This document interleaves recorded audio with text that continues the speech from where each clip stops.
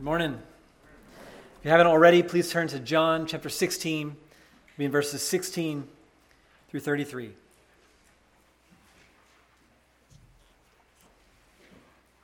John 16 through 33.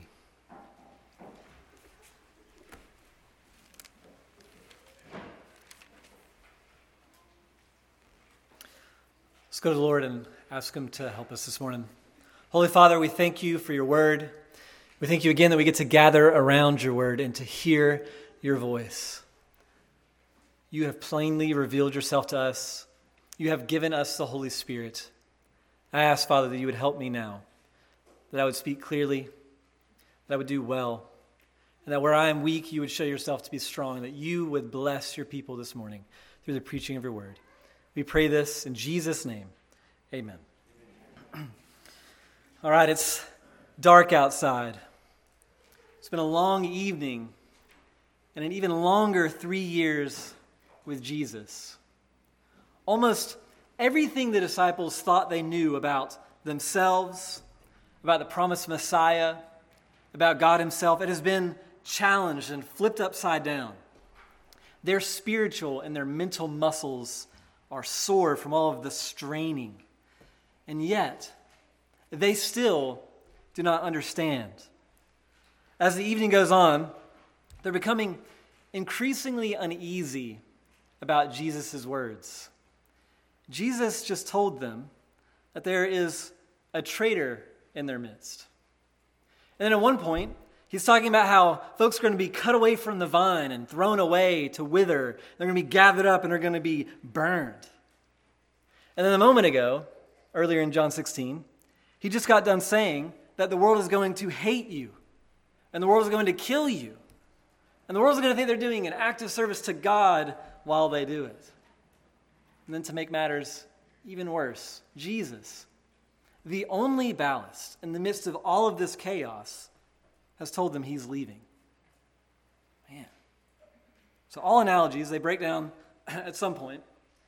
But the conversation is kind of like this. The disciples, they're like a child in a dark room, laying in their bed, and Jesus is trying to tell them all of this, and they're getting scared.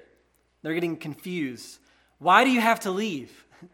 Where are you going? I thought that you were going to stay with us, and there wasn't going to be any more darkness anymore. They don't want Jesus to turn off the lights and to leave. But Jesus is like a patient parent. Gets down on their level, looks them in the eyes, and he says, yeah, I know you're worried, and this is going to be hard, but I have to leave. And don't worry, I'm gonna leave a nightlight on, and I'm going to be just down the hall. You can ask me if you need anything. I'll be right there. It's going to be hard, but I'm going to be there. And it's going to be scary, but the sun is eventually going to come up, and when the sun comes up, I'm going to come back, and you're going to see me again, and I'm going to be with you, and everything will make sense. But for now, I just need you to trust me. I've got to go. I'm going to be back. And I want you to be ready for what's about to happen. This morning, we're parachuting back into the middle of this conversation between Jesus and the disciples. Our goal is to see what Jesus wanted the disciples to see, and that is this. In the world, there are great troubles, but in Christ, there are greater comforts. Once more, in the world, there are great troubles, but in Christ, there are greater comforts. Jesus starts by telling the disciples in verse 16, if you'll look there, he says, a little while, and you will see me no longer. And again, a little while, and you will see me. Now the disciples, per usual, are not computing what he is saying. So they start murmuring to themselves, what does he mean? In a little while he's going to leave. And how long is he going to be gone? And what is he even doing? The end of verse 18 puts it eloquently where John says, they say to themselves, we do not know what he is talking about. A memoir by the disciples. As Jesus looks out over his precious friends, they look worried. And he hears them murmuring among themselves. Peter's brows furrowed, his fingers are on his temple. He's thinking really hard about what Jesus is saying. They just have questions. So in typical Jesus fashion, he answers their question, but he does so indirectly, and he goes straight to the heart of the matter. And he tells them what they need to know, and that is this: things are about to be really, really hard. Verse 20, look there. Jesus says, "Truly, truly, I say to you, you will weep and lament, but the world will rejoice." So whatever Jesus means by leaving in a little while, the disciples can be sure that it's going to hurt. And of course, what Jesus means is that in a little while, he's going to be crucified. He's going to be betrayed. He's going to be mocked. He's going to be beaten. He's going to be abandoned. He's going to be murdered. He's going to be buried behind some rock out of their sight. Jesus will be dead, and the disciples will be in tears. But the world, the enemies of God, it says, will be in jubilation, right? Jesus says, but the world will rejoice. That is the Pharisees. They're going to be at the dinner party that evening, and they're going to be gloating that they just slaughtered this Messiah wannabe. And Judas, he's going to be counting his silver for what must be the 50th time. And the demons in hell, they're going to be toasting their chalices, boasting in their victory over the Prince of God. Yes, we have killed God's Son. We have crushed him. And now the world is free to cozy up in its darkness, to cozy up with their precious sins, like Gollum crouching in a corner with his precious one ring. And Jesus says, this will only last for a little while. He continues in verse 20. You will be sorrowful, but your sorrow will turn into joy. Look at the analogy Jesus gives in verse 21. It's kind of like this, he says. When a woman is giving birth, she has sorrow because her hour has come. But when she has delivered the baby, she no longer remembers the anguish for joy that a human being has been born into the world.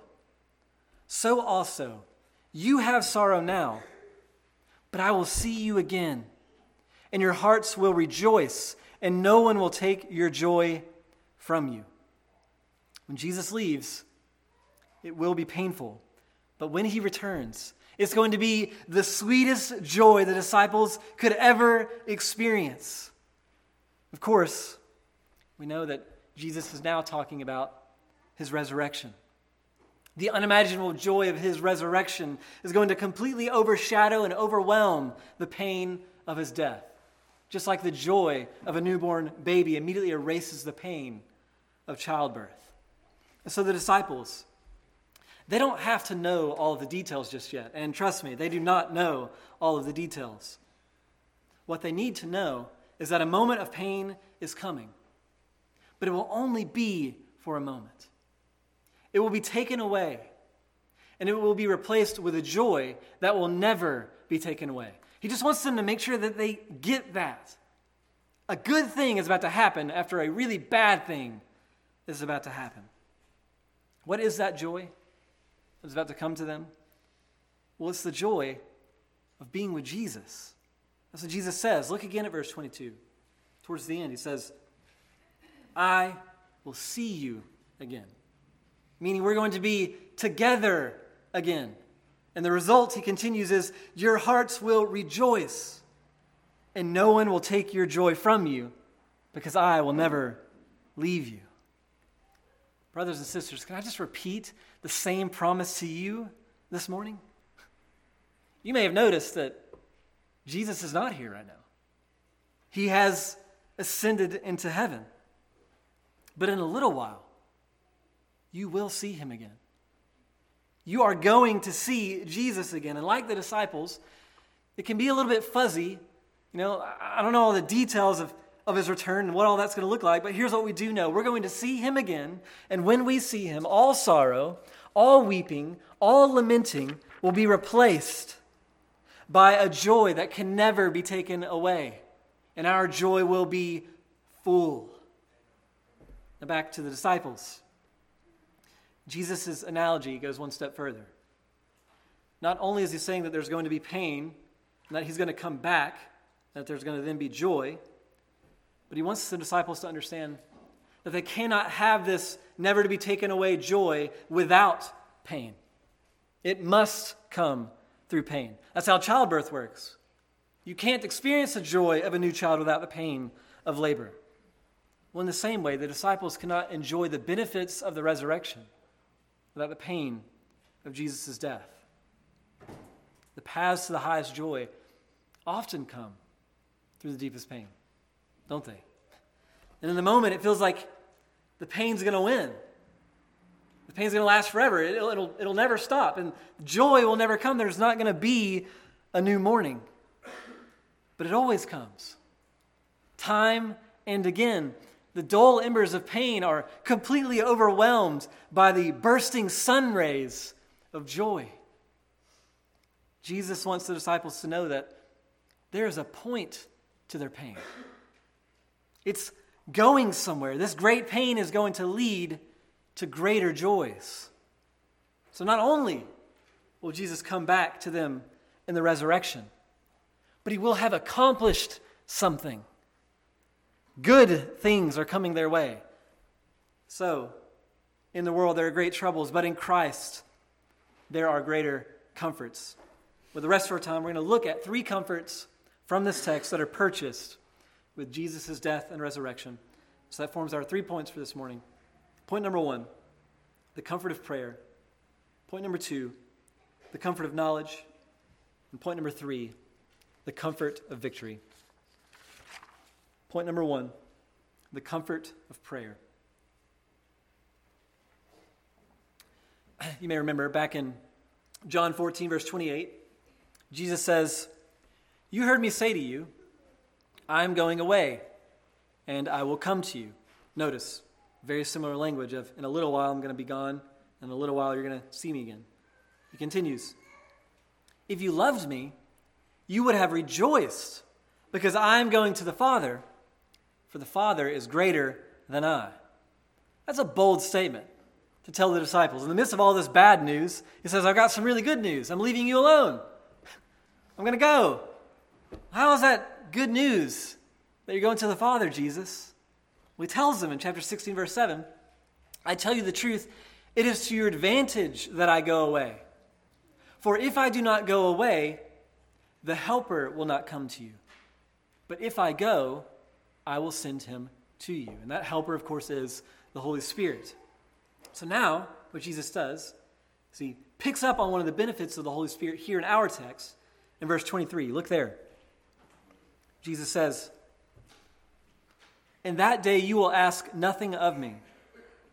Truly, truly, I say to you, whatever you ask of the Father in my name, he will give it to you."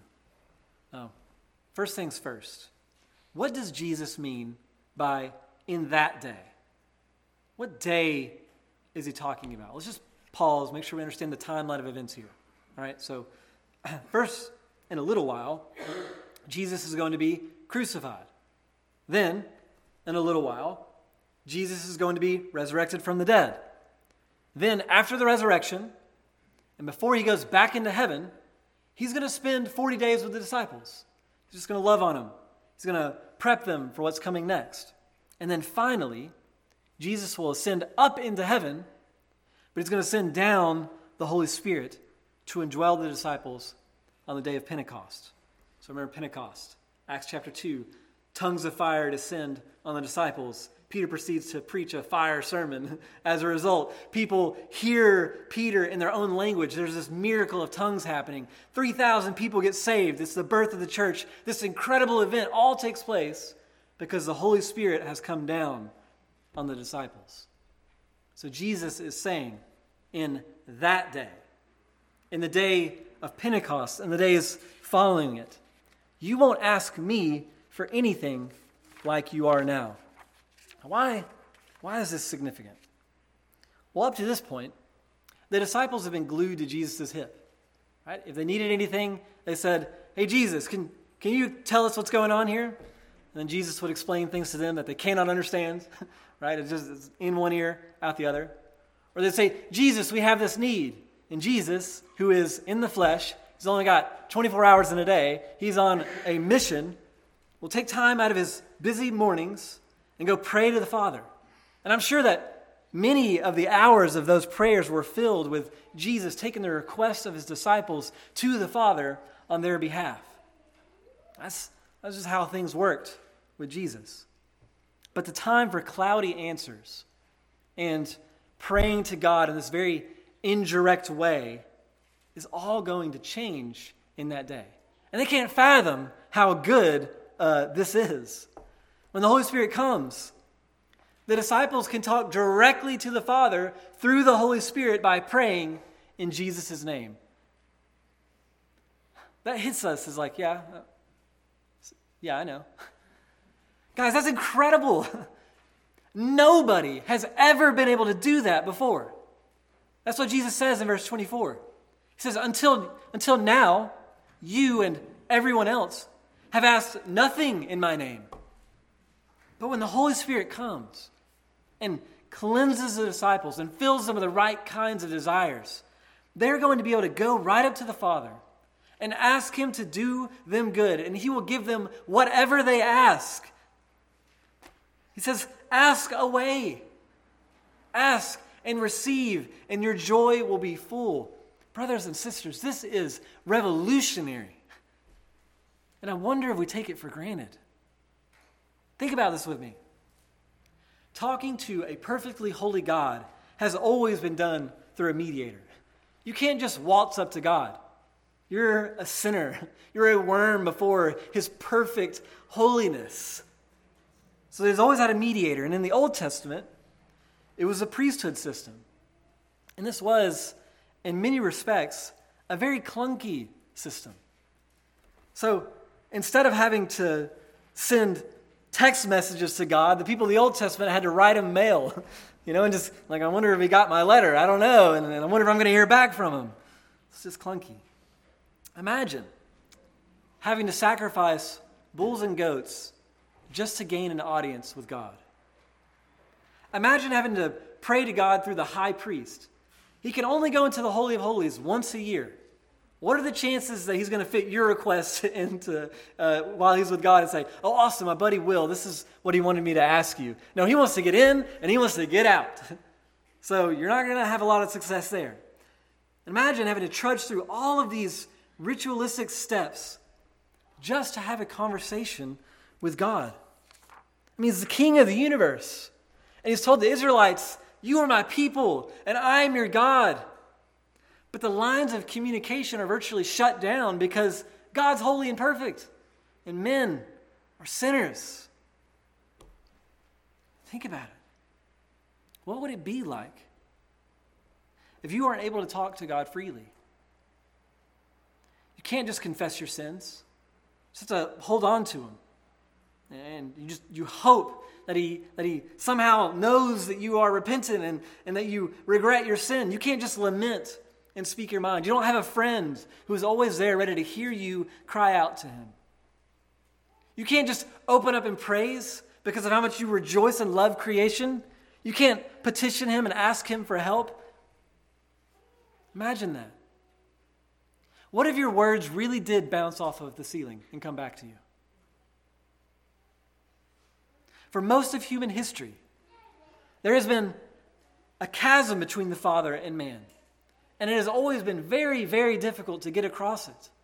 In the Old Testament, there was something, but it was still very hard to get across.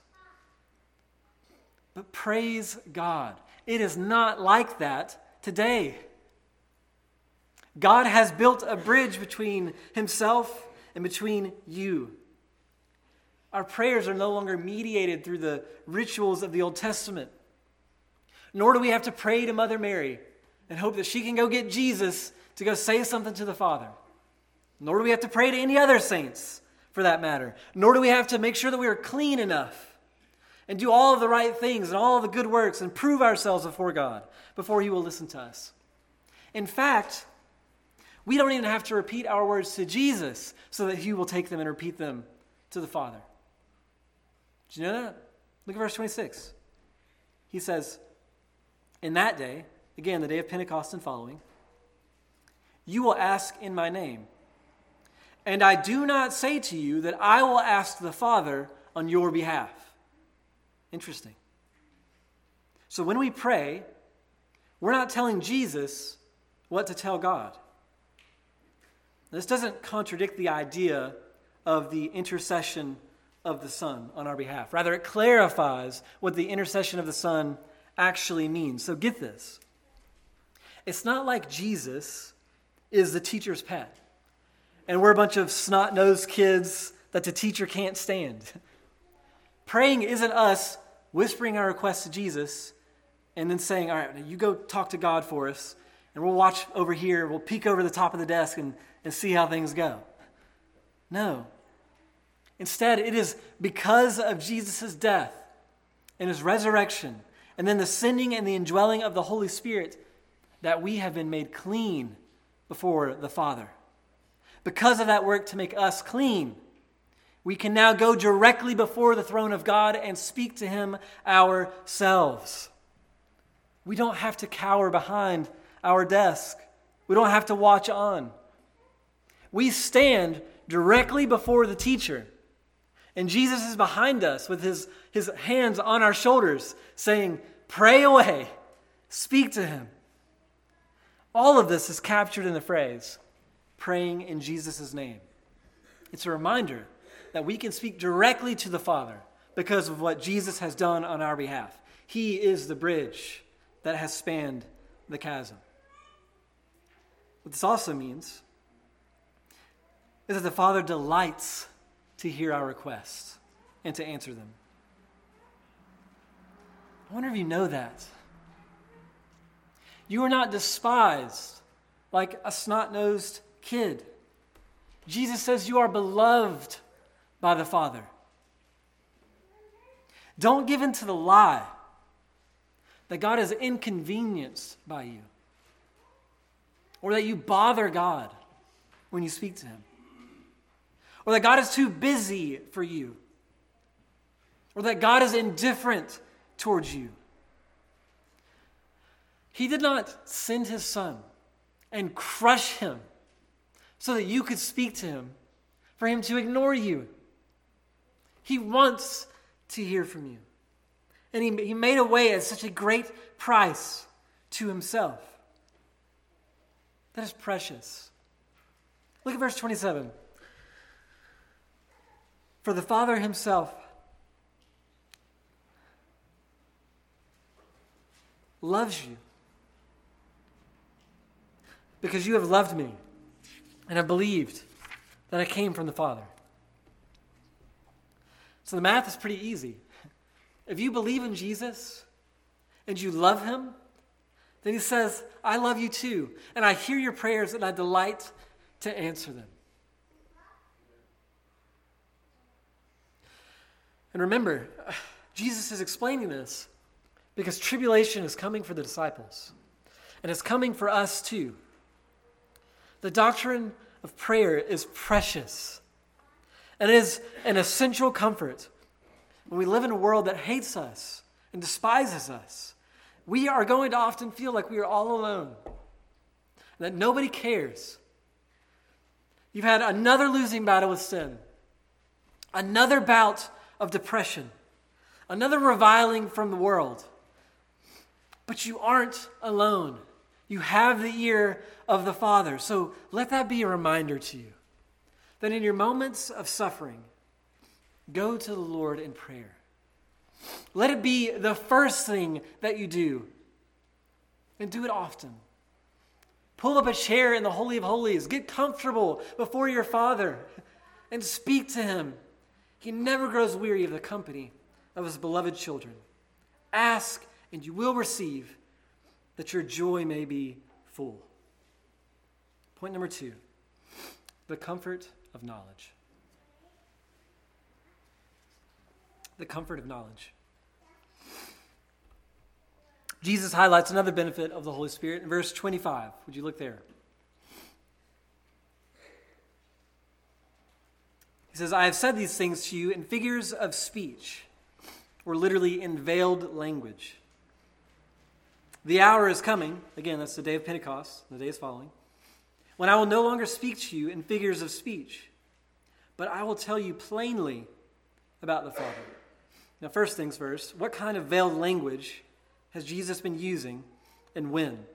I think Jesus has in mind all the various revelations that he's been making over the last 3 years, and then maybe even especially what he's been saying to the disciples here in this farewell address. So his language has been veiled in 3 ways. First, Jesus often spoke in parables, indirect answers, allusions. So obviously in that sense, his language has been veiled. People just don't really know their Bibles, don't really know what he's talking about. The second way his language has been veiled is in the sense that people do not believe Jesus when he talks. We saw this happen over and over again with the unbelieving Jews. Think back to John 10. He says this. So the Jews gathered around Jesus and said to him, "How long will you keep us in suspense? If you are the Christ, tell us plainly." Jesus answered them, "I told you, and you do not believe." Well, the Jews are confused, but it's not because Jesus isn't telling them plainly that he is who he says he is. I am the Messiah, but you don't believe. But it wasn't only the Pharisees and the crowds that struggled with unbelief. Listen to what Philip asked Jesus earlier. "Lord, show us the Father, and it is enough for us." Jesus said to him, "Have I been with you so long, and you still do not know me, Philip?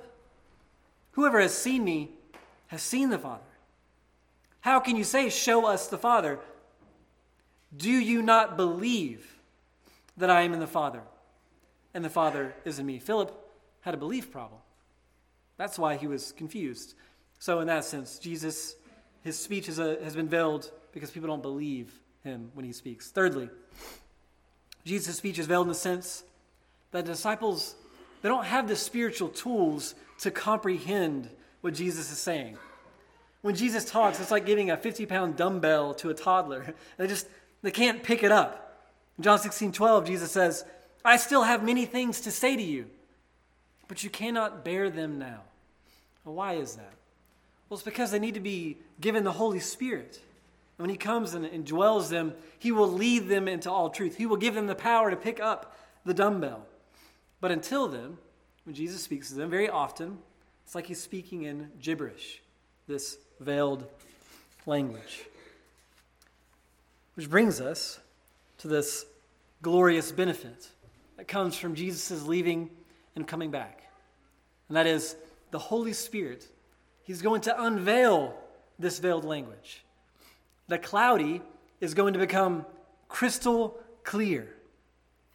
This is what Jesus means when he says in verse 25, "The hour is coming when I will tell you plainly about the Father, and you will understand." Man, again, we're like, yeah, sure, I know that. But friends, revelation about God is incredible. It is an act of love, amazing love, and one of the greatest privileges of your life. And I confess that I overlook it far too often. I wonder if you do the same. Consider that there have been billions of people who have lived on this earth without the testimony of Scripture, without the illumination of the Holy Spirit, and as a result, without a relationship with the Heavenly Father. Most of mankind has been enslaved to their sin, darkened in their understanding, deceived by their flesh, in bondage to the devil, confused about their existence, miserable, purposeless, hopeless. But God, he spoke to Abraham. And there was this little flicker of light at the end of this long, dark tunnel. And that flicker grew. And it grew throughout the Old Testament. But even then, the people of God who got to receive this special revelation, they still barely understood who God was. They still couldn't really make things out. They're living in darkness. The prophets, the ones who were the vessels of special revelation, even they were longing to see and understand more than they could see and understand in their day. But then, John tells us at the beginning of his gospel that a light has dawned. The light of the world, Christ, God in the flesh. And as we read through John, isn't it obvious that even though there's so much light, people still do not see it? It's still hazy. It's unclear. It's veiled. The disciples, they have the inside scoop. Jesus says, I don't speak to you in parables. I'm going to sit here and I'm going to explain this stuff to you. They still don't get it. Can you show us who the Father is? Also, when are you going to sit on the throne in Jerusalem? Because I really hope I'm your second-hand man. Right? That's the kind of stuff on their mind. They're still living in darkness, living and struggling against their sin. They're going to abandon Jesus the moment that he dies. When he comes back from the dead, do you know what they're doing? Some of them, they're out there fishing. They have no idea who Jesus is. They don't see it. They don't grasp it. They're in the dark. Jesus even calls Peter Satan. Just doesn't see it. So for all their time with Jesus, they don't get it. But the disciples are on the precipice of one of the greatest lunges forward in Revelation history. And that is the indwelling of the Holy Spirit, the helper who is going to come. In that day, everything changes. Just compare the disciples in the Gospels with the disciples in Acts. From ignorance about the Father, total ignorance about the Father, to full-length sermons about the Father. They couldn't stop explaining and talking about all the wonderful things they knew about God. From discussions about their greatness to discussions about his greatness. From abandoning Jesus in his moment of greatest need to counting it all joy to suffer for his sake. From bondage to their sin to freedom to live in righteousness. From ignorance about the Father and fear about what's going to happen next to an intimate relationship with the Father and excitement about the future. What in the world happened to these guys? Well, I'll tell you. Jesus sent down the Holy Spirit and they were filled with God. And he began to tell them plainly about the Father. They came to know God, and it made all of the difference in their life. Friends, we live in the most illuminated age this world has ever known. We live in the age of the Spirit right now. As Paul tells believers, 1 Corinthians, he tells them that we can know the mind of the Lord because the Holy Spirit lives within us. The Holy Spirit, he searches the very depths of God. He knows everything about the Father. And now he lives in you so that we might understand the things freely given us by God. God. The Holy Spirit is this pipeline where spiritual truths that have always been hidden are pumped directly into us. Man, isn't it good that God is so eager to plainly reveal himself to us? He wants you to know more and more about him. He's gone through such incredible lengths so that you can know him more deeply every day. And along with the illumination of the Spirit, we live in a time where we have the New Testament. We have the revelation of the apostles. They have shown a flashlight on mystery after mystery after mystery. Things which angels long to see, we see. Things which prophets long to grasp, we can grasp. And the entirety of these revelations are bound in a book or in a software at your fingertips that you can access virtually any time that you want. How glorious is that? And what an amazing comfort this is in times of trouble. Whatever happens, brothers and sisters, you can know the Father. And you can know him deeply, more deeply than anyone has ever been able to know the Father. And the more deeply you commit to knowing him by reading his word, by attending church and listening to sermons, and by spending time in meditation and prayer, the more you do that, the more peace you will have. The same transformation that overtook the disciples can be your transformation. From fear and sorrow in the midst of suffering to joy and an unstoppable hope. The bigger your God is, the smaller your problems will become. So do you know him? That's the question. When troubles come, do you go and search Galatians or do you search Google? When trouble comes, do you turn to the New Testament or do you turn to the newest Netflix series and just hope to kind of drown it out? Do you run to the Father because you know Him and you want to know Him more deeply? And the more you see Him, you want to see Him crush your problems. If you're living in trouble and anxiety and pain, I have a prescription. Know the Father more deeply. Seek to know Him. And you will have everything you need for today's troubles. But wait, there's more. Even though there is a glut of revelation available to us, and we are totally spoiled to have what we have today, there is a promise of more revelation to come. It just blows my mind. You think you know God now, and man, we can. He tells us plainly about Himself. Listen to 1 Corinthians 13. For now we see in a mirror dimly, but then we will see face to face. Now I know in part, but then I shall know fully, even as I have been fully known. There is so much more even to come. So let me paraphrase Christ's words to disciples for us today. I know you still see many things dimly.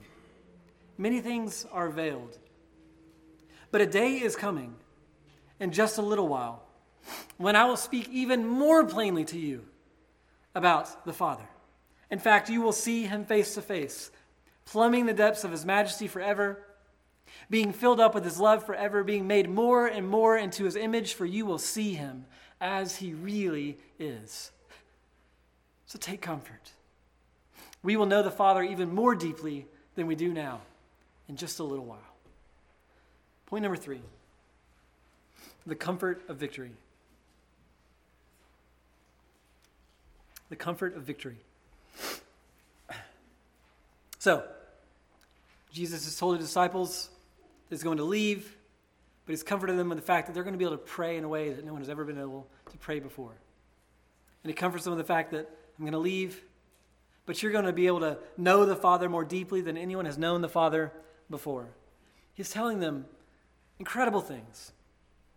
But the funny thing is that at this moment in time, there's no way the disciples understand what Jesus is really saying to them. And it's crazy because they think they do.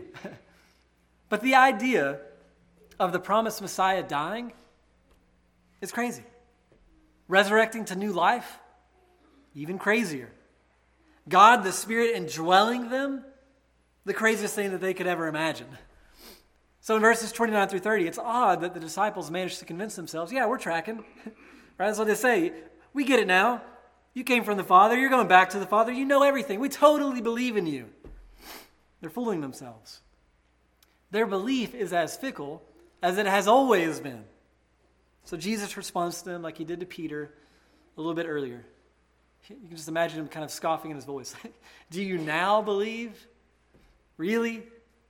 Behold, the hour is coming. Indeed, it has come, when you will be scattered, each to his own home, and will leave me alone. Yet I am not alone, for the Father is with me. The disciples don't get it, and they're going to abandon Jesus. But here's what He wants them to know. In that day, when you abandon me, and it's coming, it's here, He says, I want you to know I'm not going to abandon you. Remember that. Remember that. I'm only going to leave you alone for 3 short days. And then you're going to see me burst back onto the scene in power like you have never seen before. So Jesus circles back around in verse 33. I have said these things to you, all these comforts we've just explained. I have said these things to you, that in me you may have peace. In the world you will have tribulation, but take heart. I have overcome the world. Now, who knows how the disciples interpreted these words? We could let our minds wander and our imaginations run wild. But I can tell you what they wouldn't have thought.